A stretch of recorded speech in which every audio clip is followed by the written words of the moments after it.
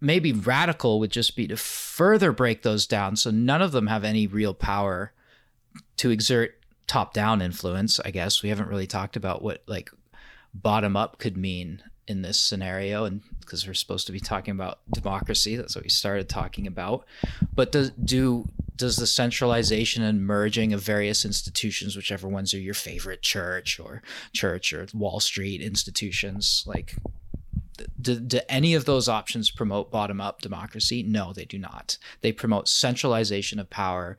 They promote a kind of personality politics on the right, or shadow government behind the scenes from the center, where they present you with who's in charge, but they have no actual real power because they're getting donations and they're on the hook for the people who donated to their campaigns, and they're down for breaking down the barriers for limits of campaign donations and things like that.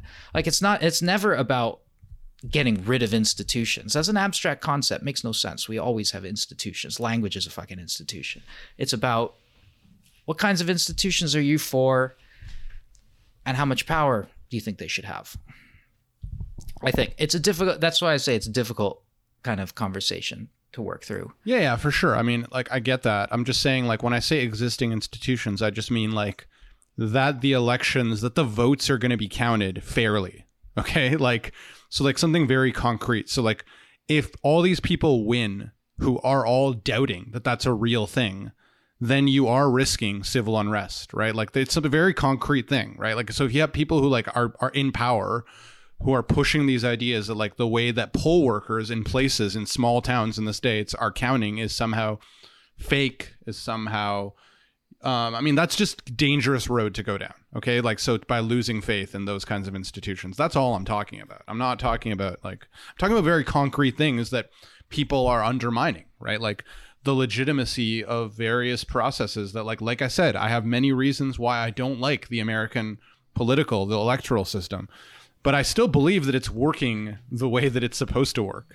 I don't like its design. I think it's bad. I think it leads to shitty conservative outcomes. But then But I don't think it's unfair. I don't think it's masking some underlying thing that is being, manipulated.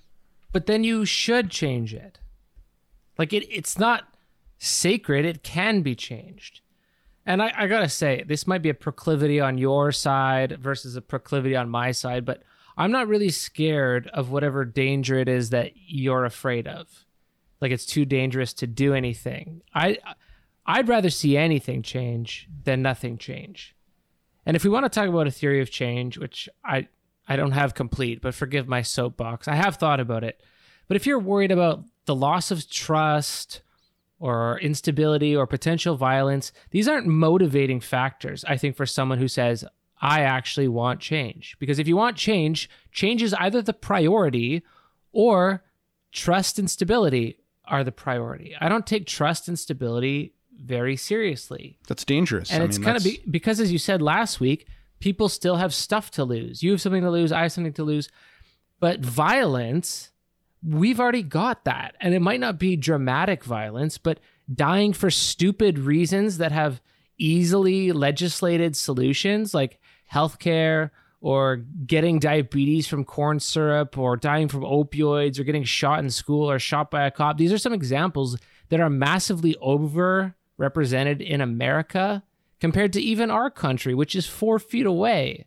And there would be legislative solutions to each of those things, like except for the fact of the private hospital lobby, the food lobby, pharma lobby, gun lobby.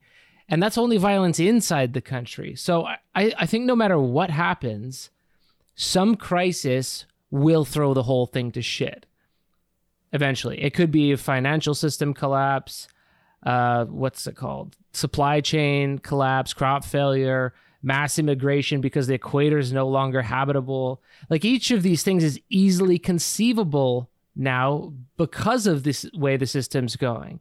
And there are future echoes to all of them. So a MAGA psycho stealing an election is basically of zero concern relative to those possibilities long term. And it's like a nothing issue. But the benefit of a MAGA psycho stealing an election is that it will produce reactions. It will produce adjustments. And you said this just a couple minutes ago. The Dems won this midterm because of Roe v. Wade. The Dems won because for once in the last 40 years, they got to be the reactionaries pushing in the opposite direction instead of the vice versa. So the theory of change here, as I've said it before, is systems theory. And there you want any disruption for change. You can't predict it all the time. You can't predict it well even, but you're saying we got to sit there and strategize the right change. And I'm saying, no, any change, any irritation compounds future unpredictability. And at worst, you force centrists to pick a side for once. So this Friedman guy would have told the civil rights leaders to calm down and stop marching and fighting cops.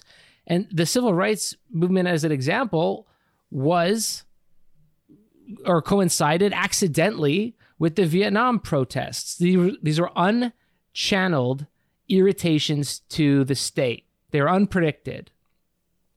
And they were independent, at least at first. So my thought strategy here is if you're going to strategize, look at what Friedman is afraid of, and then don't oppose the opposite. And I might even say encourage the opposite, but then I would have to promote QAnon. And, you know, like this looks like accelerationism, but put aside the label a second, because no change ever happens from predictable variables. Every change happens because of unpredictable variables.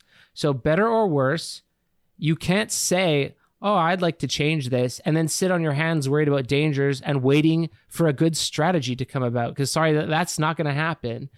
And I'm also sorry for the soapbox, but it's the only realistic perspective that I can take. Is irritation is the only thing that matters to changing a system, and saying I don't like the system, that's meaningless. And there's the beginning of my fucking Weather Underground arc. Maybe I'm just not an accelerationist because I would rather see change come from within and be proactive rather than being imposed by some external necessity. I think that's what I would rather we anticipate and change in order to adapt rather than waiting for things to break and then fix them. In the sense like that Friedman wants like a centrist politics that maintains things until it just seems like, okay, then we reach a breaking point and then we make the decision because if it ain't broke, don't fix it kind of shit. That's fucked to me. You have to be proactive and anticipate.